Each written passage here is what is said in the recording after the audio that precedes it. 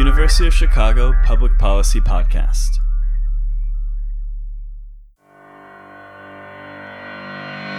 Under orders from the Secretary of Defense, women can now try out for all combat jobs in all services. We turn now to what some military officials call an enduring and pressing emergency, the rise in veteran suicides. But more than a dozen current and former cadets have told CBS News they reported their sexual assaults to the Air Force Academy, only to then experience retaliation. Don't ask, don't tell is history, but there's still plenty to talk about.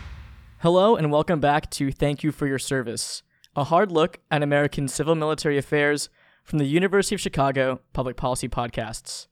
I'm Nick Pereso. And I'm Thomas Krasnation.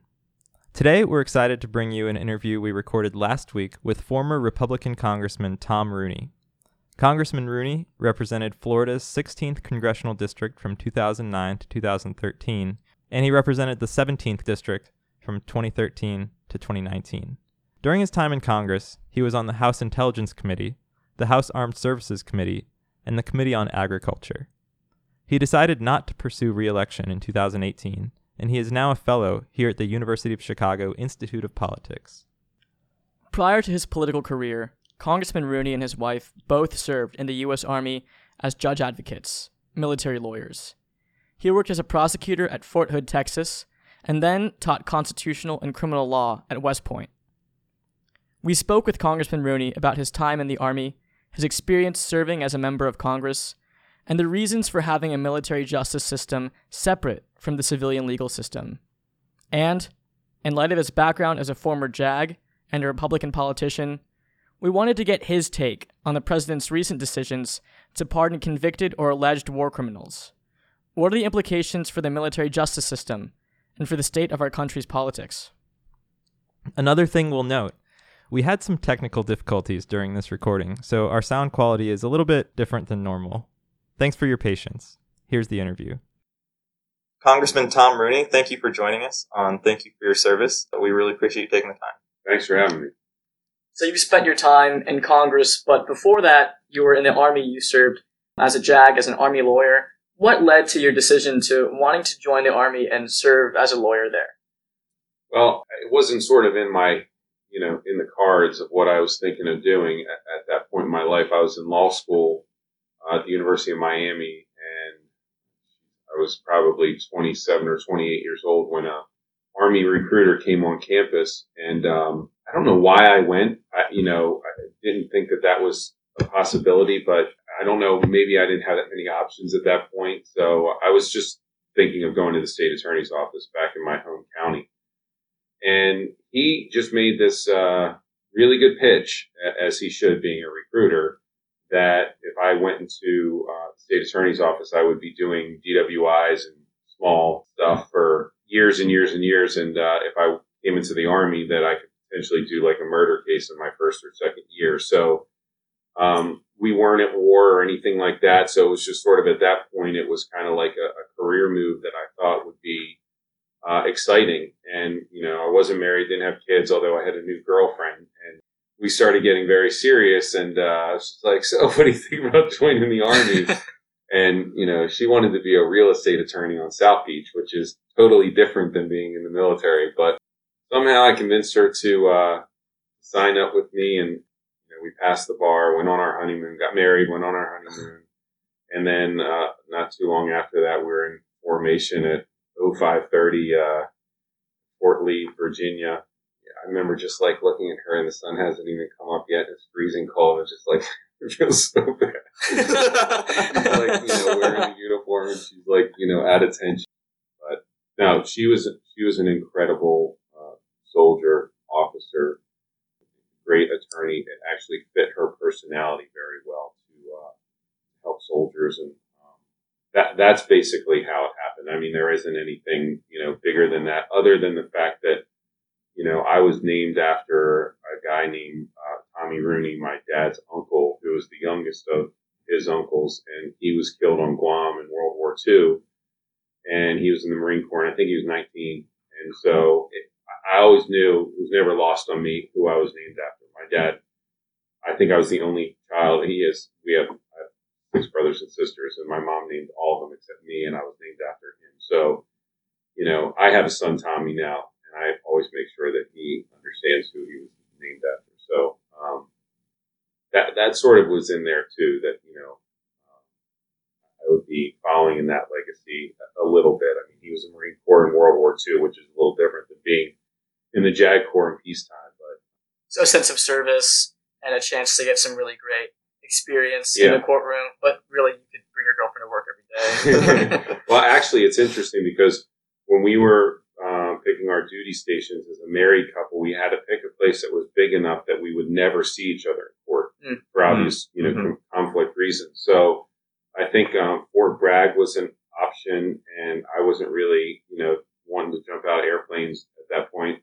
Europe, and then like Fort Hood, because it's so big that there's multiple divisions. So I could be in First Cav, which I was, and she was at 3 Corps. I loved Fort Hood. Our son was born there. We used to go down to Austin all the time to listen to music and stuff. But in retrospect, maybe we should have gone to Europe just to get more touristy stuff in. But I really, really liked it. And then after Fort Hood, you served as an instructor at West Point. Right. Yeah. So, in the JAG Corps, as a direct commissionee, which we were, your obligation is 3 years, and then 5 years on inactive reserve status. So I thought we would do our 3 years. I would go home and have this on my resume.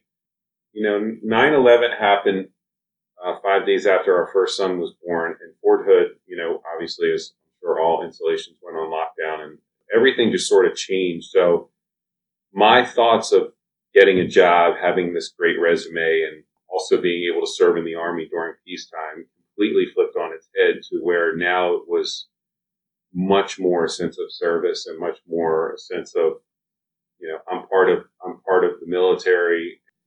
And, so I had, a chance to re-up one of my best friends who actually went on to be a congressman too, as a Democrat, was an instructor up at West Point. And he called me and he said, "Hey, are you getting out of the Army?" And I'm like, "I think we're going to get out. I mean, our time's coming up." And he goes, "Well, what would it take to keep you in?" I'm just like, "Well, there's a couple jobs out there that I'd be interested in." And he said, "How about an instructor of law at West Point?" I'm like, "That's one of them." So I re-upped and we moved to New York. I got to having not gone to West Point, to walk around there as a captain and have these cadets saluting you on the way to class was really amazing experience. And much like the students here at the University of Chicago, I mean, these kids were way smarter than I was, but being able to work with them and interact with them on a daily basis was just a huge honor, incredible experience, getting to sort of learn about the Long Gray Line, and that all that history was awesome. And what led to your decision to eventually leave the Army?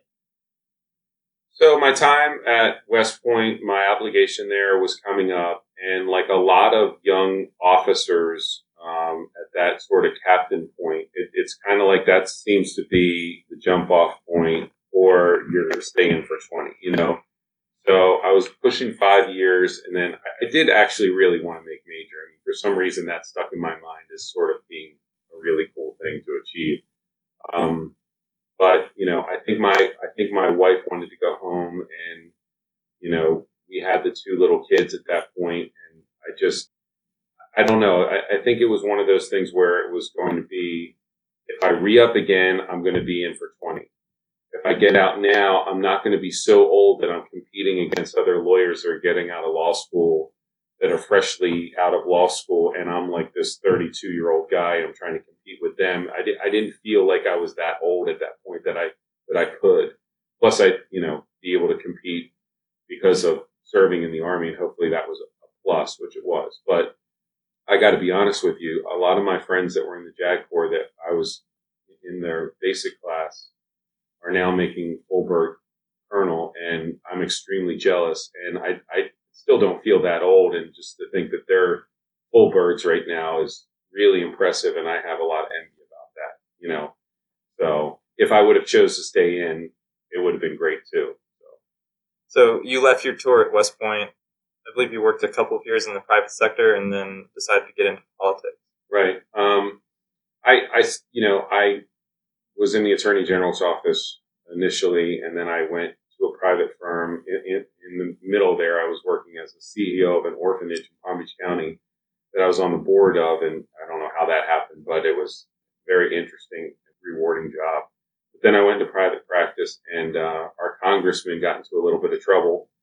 And so it was kind of, one of those things where my kids were really young, and, I'd always had a little bit of a political bug. My first job out of college was working in the mailroom of our senator in Washington. So I definitely always had a little bit of a political bug, and I didn't know if it would ever be used, but it was kind of a carpe diem moment, to be honest with you. This guy got in trouble. He had to leave Congress. It was a Republican seat. I'm a Republican, and a Democrat beat the fill-in candidate who had to actually run under the old guy's name, because the ballots were already printed. So he lost, of course, and then he decided that he wasn't going to run again in 2 years. So it was completely wide open. So I'm just like, to hell with it. I mean, the worst that can happen is I run for Congress and lose, and I'm good with that. I can sort of tell my kids when they grow up, hey, your dad ran for Congress once upon a time, got shellacked, but, but yeah, we end up winning. Do you think your status as an Army veteran played into your campaign and your eventual election? Absolutely. And I'm not crazy about people that wear that stuff on their sleeve, literally, because first of all, as a JAG, I always thought it was against the rules. You're not supposed to use your military status in that way. There's gray areas, like you can use it for historical purposes, like on my trifold little campaign thing. There was a picture of me and my wife in uniform. In the back is almost like a resume thing, like, hey, this is some of the things that I did in my life. But the picture on the front was me standing in front of a tractor, because our district was very agricultural. But, I've always been very wary of like the campaign pictures that are like in uniform, like, hey, vote for me, and you're voting for the Army. You're not supposed to do that. So, when we decided to run, obviously it was after 9/11, the war in Iraq and Afghanistan were heating up. So being on the campaign trail and being 35 or 6, I think at that point, running against two older statespeople, who, were secretly whispering to everybody that Rooney's too young and inexperienced, blah, blah, blah. But a lot of people were talking about Iraq and Afghanistan, and I sort of focused in on that as my issue to talk about in the campaign, rules of engagement, just what was going on, and why aren't you running for the State House instead of Congress? And I said, well, because, my background is in the military, which is dealt at the federal level. The State House deals with education and other important things that, I'm probably not the most qualified for. So it absolutely did help me. In many ways, like the way that I ran my campaign, the way that, I tried to keep things in a certain order and that kind of thing.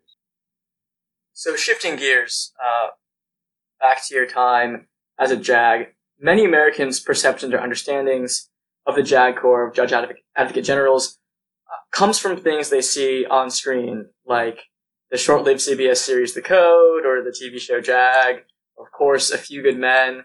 What did your day-to-day job as a JAG really look like? How much did it line up with the glorified life of Tom Cruise? Well, I got to be honest with you. I saw A Few Good Men not too long before I decided to join the JAG Corps, so it didn't hurt. But, there's differences. Like in the Army, you're assigned, you're attached to a unit, and usually you start off doing legal assistance, which is whatever walks in the room with soldiers, could be landlord, tenant. I bought a car and I can't afford it. Or, my wife's leaving me, I need a divorce. They do everything. And then you'll go into being a prosecutor for the commander of your unit. And then usually after that, you go into being a defense attorney, which is kind of affiliated with nobody. You're kind of autonomous, which is what they want. And then you can be a judge or, a staff judge advocate at like a division or something like that.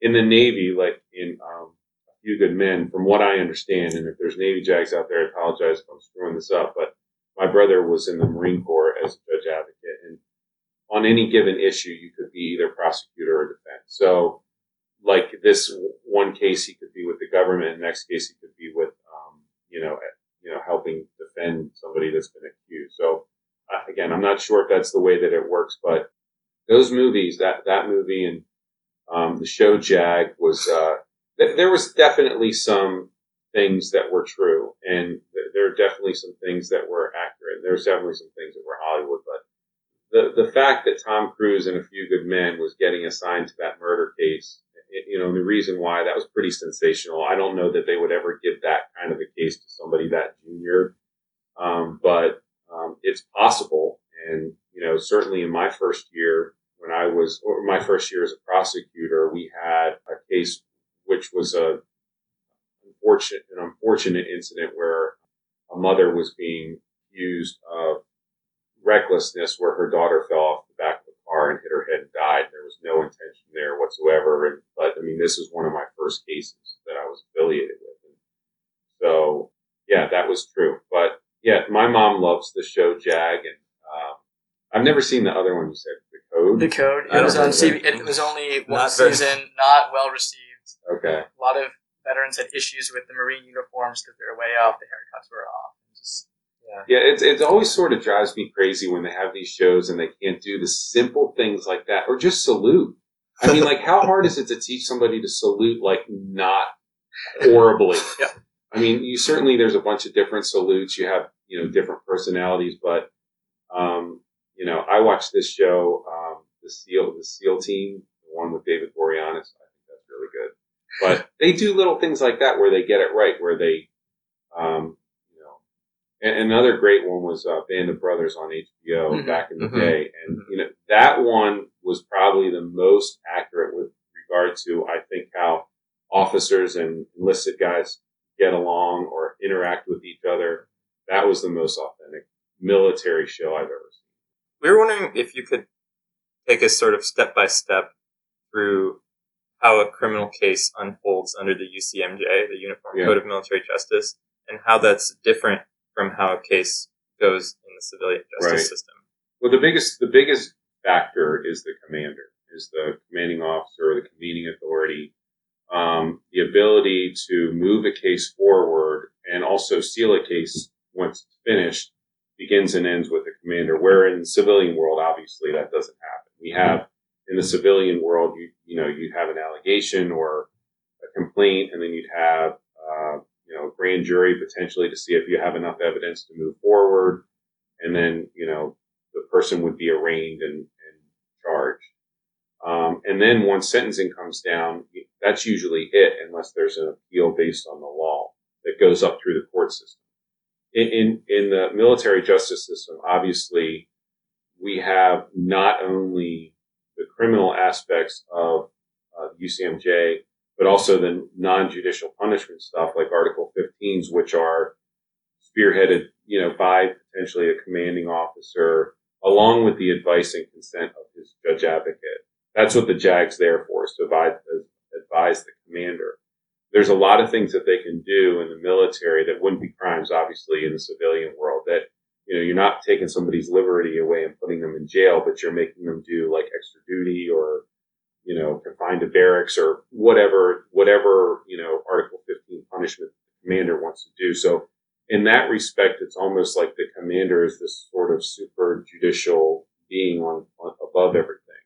So the biggest thing that I can say is when they prefer charges and they go forward with the case, and then there's a court martial, and then there's a sentencing, the commanding officer has to sign off on that sentencing.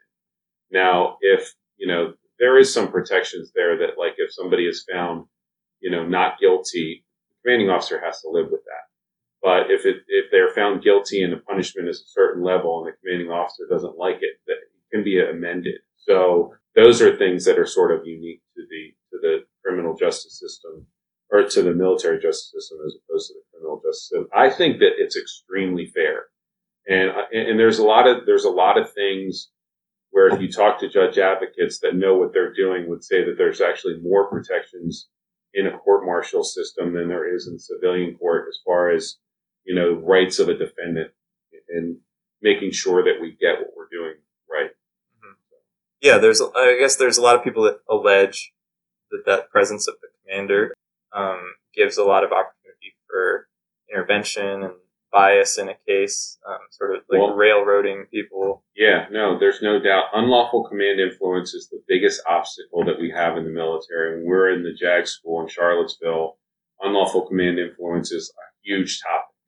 That a commanding officer, even though they're an integral part of the wheel that's moving the UCMJ forward, that they have to be careful that it doesn't cross over into the line of them basically having a role in guilt or innocence or prejudicing the process in any way, shape, or form. So, and I think commanding officers have gotten a lot better at being careful not to do anything that's, going to come back and hurt them or haunt them later.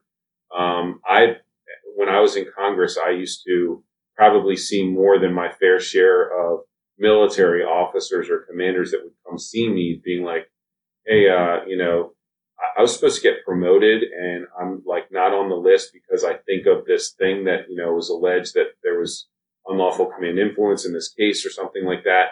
And this is the opposite of being, intervening. This is like his superiors worrying about that he exerted too much influence so there was definitely a sense, especially when I was in Congress, that people were being ultra careful about what they were doing, how things were being perceived to the civilian world, that the military justice system wasn't just a bunch of yahoos going out there and throwing people in jail just because they didn't think that they were good soldiers, sort of like the Nathan Jessup standard.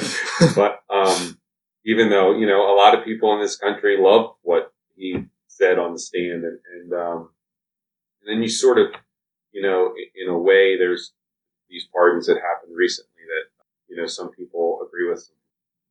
So on that note of presidential pardons, we're seeing this a lot in the news lately with the case of First Lieutenant Clint Lorance, who ordered his men to shoot unarmed Afghan motorcyclists. Ultimately, he was convicted on the testimony of 9 members of his platoon.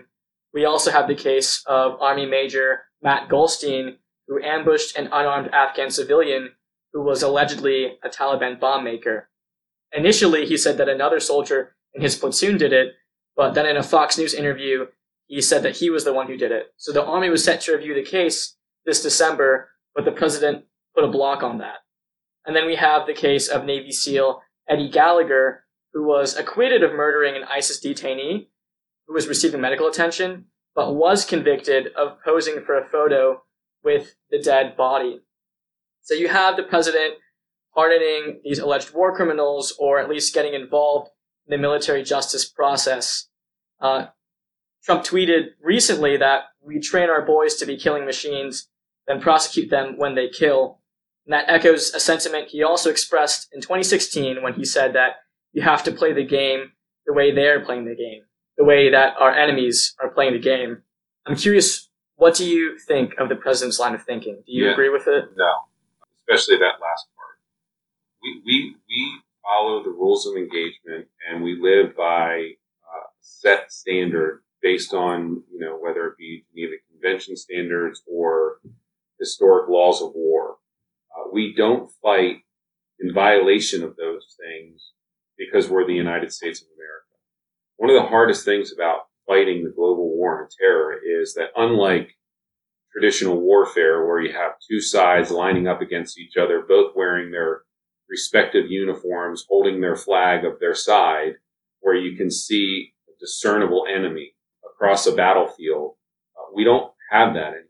We wear the uniform and the other side generally doesn't. The other side generally ebbs and flows in and out of sort of like, civilian status versus combatant status. And it's really hard to determine who they are and whether or not they're a threat, those type of things. So in that regard, the enemy that our fighting men and women are facing today is the hardest enemy to see, literally, I think, in any time in military combat. And they use that to their advantage. They know that we're going to fight by the rules, and they're using the fact that we fight by the rules against us. But to say in any way that we need to start fighting dirty too, I think goes against who we are as Americans and why we're respected the world over and why we have such reverence for our war fighters.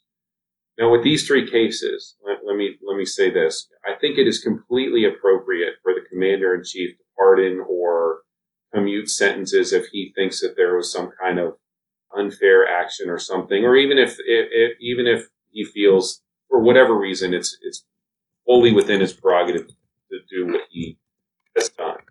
What I didn't like, and some of my colleagues had used some of this language over the last few years with some of these, in relation to some of these cases, without going too much into the specifics of the cases, people started talking about the JAG Corps in the military as sort of the bad guy, and that the military justice system was somehow tainted or corrupt or overzealous because we just feel like doing that. That is completely not true. The people that I served within the JAG Corps were Democrats, they were Republicans, they were liberals, they were conservatives, but they all had a job to do. Now, don't get me wrong.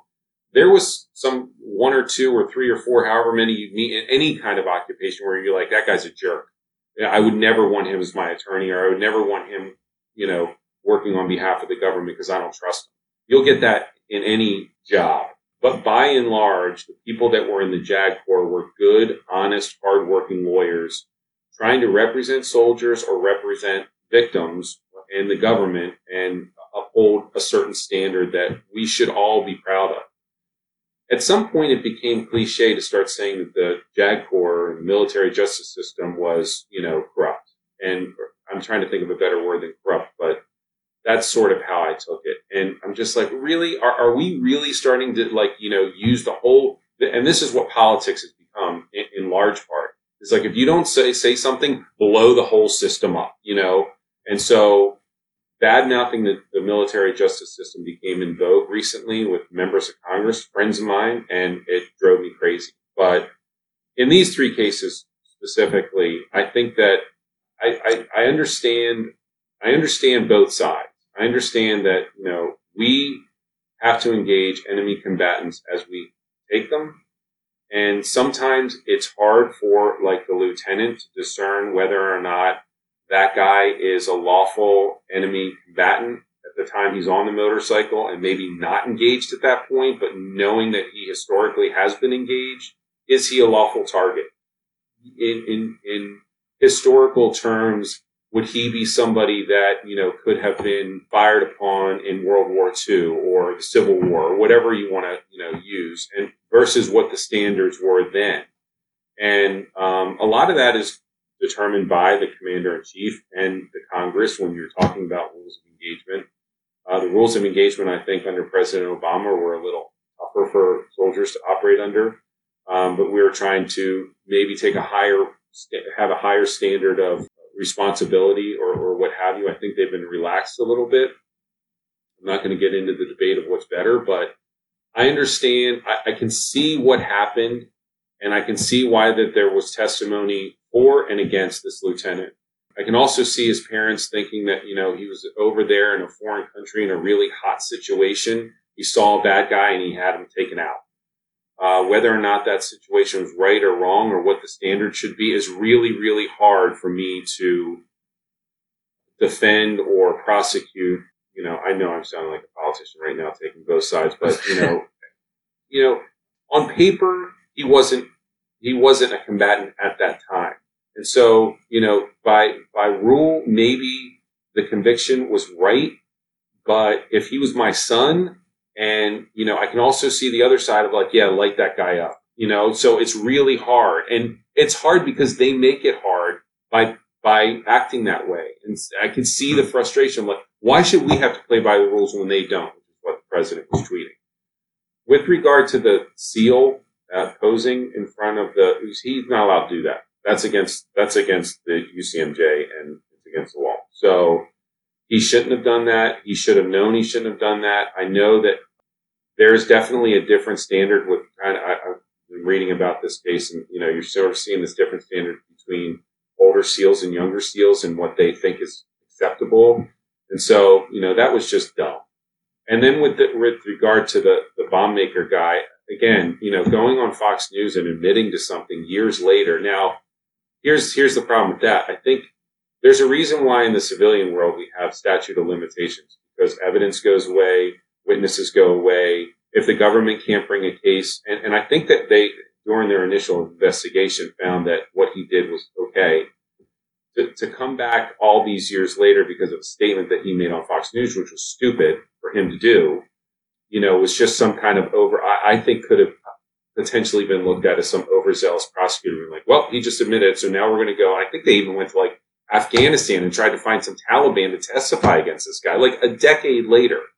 So that one was kind of ridiculous in that regard, just because it would be too hard to actually prosecute, I think, that case. So, I have no problem with the pardons. I have a huge problem with what he tweeted about, like, let's sink to their level. That is not presidential, and that is not who we are as, I think, a country and a military. But it's easy for him to say stuff like that because a lot of people out in the countryside are like, yeah, screw them. Let's get down on their level. But we don't do that. We follow the Geneva Conventions. We follow the laws of war. We're the United States of America. We hold ourselves to a higher standard for a reason. And if the president or any president wants to pardon some of these guys that the UCMJ has convicted, that's completely up to him. He can do it. And he can create some outrage out there for people to talk about in the newspaper. But again, I'll just say, one last time, the enemy that we're fighting right now is probably the most frustrating enemy that we've ever seen. So the kind of fog of war with these guys, especially that first lieutenant, is hard. It's hard to get like 2 + 2 = 4. Yeah, I think the case with First Lieutenant Lawrence it can be pretty murky, but with Eddie Gallagher, it seems much more clear cut, right? He did pose in front of the dead body. That is against the UCMJ. Yeah. He was convicted. He was demoted in rank. Right. But then the president overturned that decision. And while he does certainly have the constitutional authority to do that, do you think it was a good move with regard to military order and discipline or military justice? That one with regard to good order and discipline is probably the hardest one to defend, just because the president could also just commuted the sentence and just said, okay, nothing else is going to happen here. But, when you pardon somebody, you're basically wiping it clean, saying nothing happened here. And so when you're saying, and again, I don't know where he was at with regard to years in service, and maybe he was just about ready to retire. So it would be like to bust him down in rank, or, that he wouldn't have gotten his retirement or something. Maybe that was what the president was thinking. But the message, as you allude to, the message that it potentially sends to other people in similar situations out there is that if I do this, is the message getting to the soldiers that if I pose with a dead body or take a trophy, so to speak, that I'm going to be exonerated because, the president pardons people like that, or not? And so, that's up to command leadership and, filtering down through the ranks that, you're not going to do that. Or I'm sure because it's illegal, nobody wants to go through a court-martial's process just because the president pardoned this one guy. So, shifting gears again, one of the topics that we've talked a lot about on this podcast has been congressional oversight of the military, and specifically whether Congress has ceded too much of its war powers to the president. We have some that argue that, the president needs to have this broad executive authority in order to keep our nation safe in a changing, complex global environment. We have others who argue that it's a travesty that the AUMF has not been renegotiated in 18 years. We were wondering where you stand on that. I've evolved on this one a little bit. I actually testified as a member of Congress before a congressional committee, along with Justin Amash. It was probably the only time him and I sat at the same table together talking the same language. But, I was really concerned my whole time in Congress that the legislative branch had been giving up way too much of its power to the executive. The founding fathers made the legislative branch, Article 1, for a reason. And we are the reason being that we're closest to the people. We're accountable every 2 years. We represent the people, and we have to hear from them on a regular basis and stand accountable to them most frequently. So I think that's why the founding fathers did things like specifically enumerate in Article 1, Section 8, the powers of the legislative branch. And, with regard to the president as commander-in-chief under Article 2, he is commander-in-chief. There are situations I get that, especially in a more modern world, there might have something happen in the middle of the night somewhere in some far-reaching country where he has to send the Marines in right now, and he can't assemble 435 members of Congress to try to get approval for doing it because it might be some small operations. I get that. So we set up, war powers, which would allow for a certain amount of days to come to Congress and get approval, a certain amount of days for him to bring them back if he doesn't get approval. And even that is now sort of ignored. And the courts won't weigh in on it because they say it's a political question, which I don't know what that means. I'm a lawyer. I've studied the courts and the Constitution. You could basically say that for anything.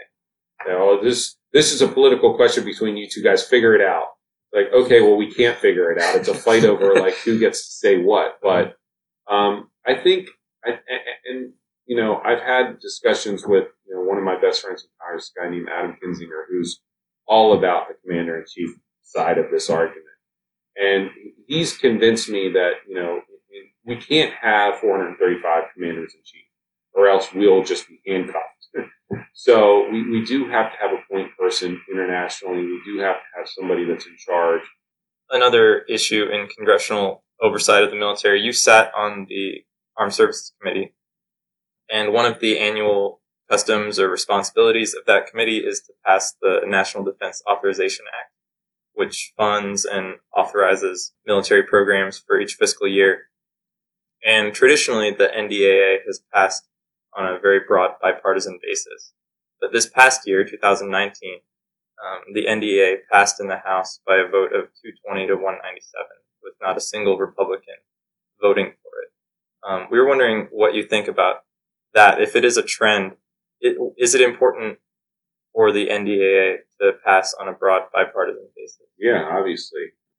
Having things like the NDAA become political football, where it's a party line vote, is, not a good thing. And obviously, members of the Republican Party are in the minority now in the House, so whatever the markup, which is the drafting of the NDAA, was in the Armed Services Committee, obviously there were some things that were in there that were not palatable towards the Republican side, but, usually those things are ironed out so that, the message we're sending to our men and women in uniform is that, we appreciate you, we're going to fund you, we're going to give you the best equipment, you're going to have the best care, and your families, and this isn't going to be a political issue. I'm not sure specifically what the problem was with our side of the aisle and why the NDA passed on a party line vote, but everything we do nowadays is on a party line vote, including the impeachment hearings that we're seeing right now. There's almost nothing that isn't us versus them. And, just when I started in Congress in 2009 to now, and I talked about the Intelligence Committee before, the Armed Services Committee, those things that used to sort of be sacred, are no longer sacred. And now everything is political. And I don't know if it's because, social media or more TV, it looks better on TV to sort of be us versus them. And I know a lot of it has to do with getting reelected and people using certain things on their campaign against other people and not wanting to have some kind of blotch on their mark that they voted for an NDA that had something in there that was like, anti-conservative or whatever. And so I'm sure that that's what happened. And fortunately, that's the way that we're moving. So, and it's stupid also because they don't have the Senate. So there's got to be some bipartisanship in any legislation that's coming out of the Democratic House right now because they got to go through a Republican Senate. So, and they have a Republican president. When Obama was the president, and we had the House and the Senate, I mean, we knew that certain things were going to get signed and certain things weren't. We could, posture all we wanted about how conservative we were and we're getting this, that, and the other done. But not having 60 in the Senate, which hurts a lot, and having Obama as the president, keeping government funded and military funded and all that stuff is going to require compromise. Unless you have 60 in the Senate, the House, and the White House, you're not getting everything that you want. And I think that people nowadays think that we should hold firm until we can get whatever we want or anything that we want. And I think that one thing, for Republicans out there that are listening need to realize, somebody told me, like, in the last 100 years, how many times the Republicans have had the House, the Senate, the White House, and 60 in the Senate? Never. Yeah. We've never had that. So to think that that's a real possibility would mean like this huge Republican wave that I just don't know, especially with gerrymandering in these state house, that set up these congressional seats.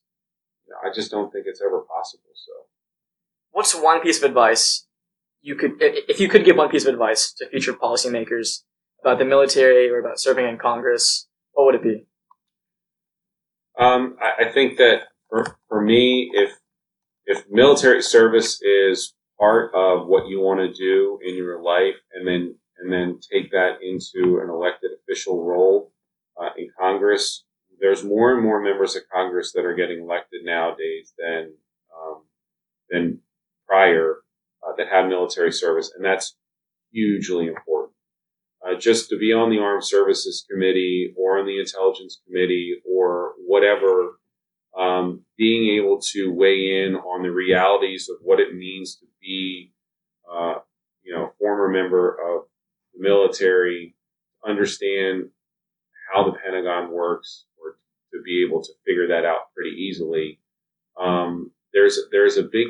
I was always struck by other members of Congress, some of which were kind of like a big deal, that would come up to me and ask me a military question because they knew that, and the answer wasn't all that complicated, but just the fact that the reverence that they gave members of Congress that served in the military was great. And so if you're thinking about joining the military, if you have political aspirations, those are two different types of service, but service nonetheless to your country. And I don't think that I would have ever run for Congress if I hadn't been in the Army. I don't think that I would have been near as effective as a member of the legislative branch if I hadn't served in the Army, and I certainly would have brought a lot less to the table.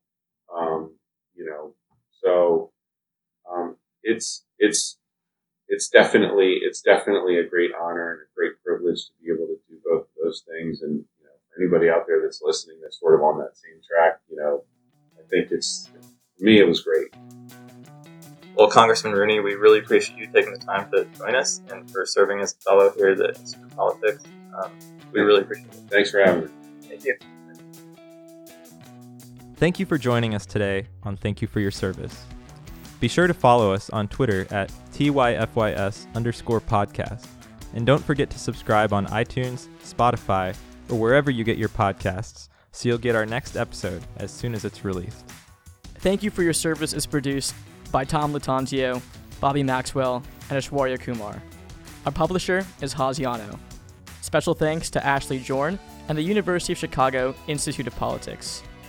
Special thanks also to Thomas's Dell Inspiron 5000 series laptop, whose built-in microphone was accidentally used to record this entire interview. We record here at the Harris School of Public Policy.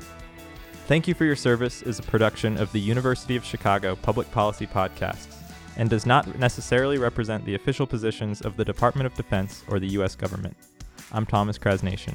And I'm Nick Pereso. See you next time.